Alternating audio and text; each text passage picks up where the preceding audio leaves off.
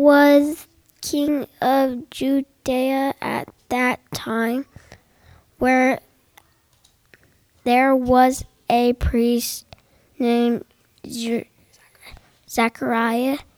He had a wife named Elizabeth. They both obeyed God, but they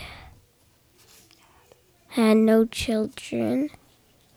They were growing old.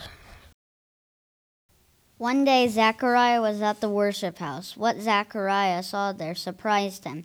He saw an angel, and Zechariah was afraid.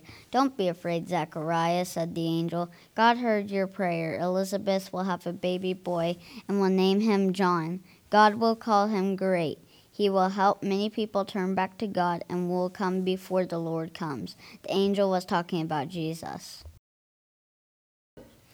Zechariah asked the angel how he could be sure that would happen because he and Elizabeth were pretty old. Since Zechariah didn't believe Gabriel, then the angel said, "Now, Zechariah, you won't be able to talk until that day happens." When Zechariah came out of the worship house, he couldn't talk. All he could do was make sign language. The songs helped the people know that he'd seen something special from God.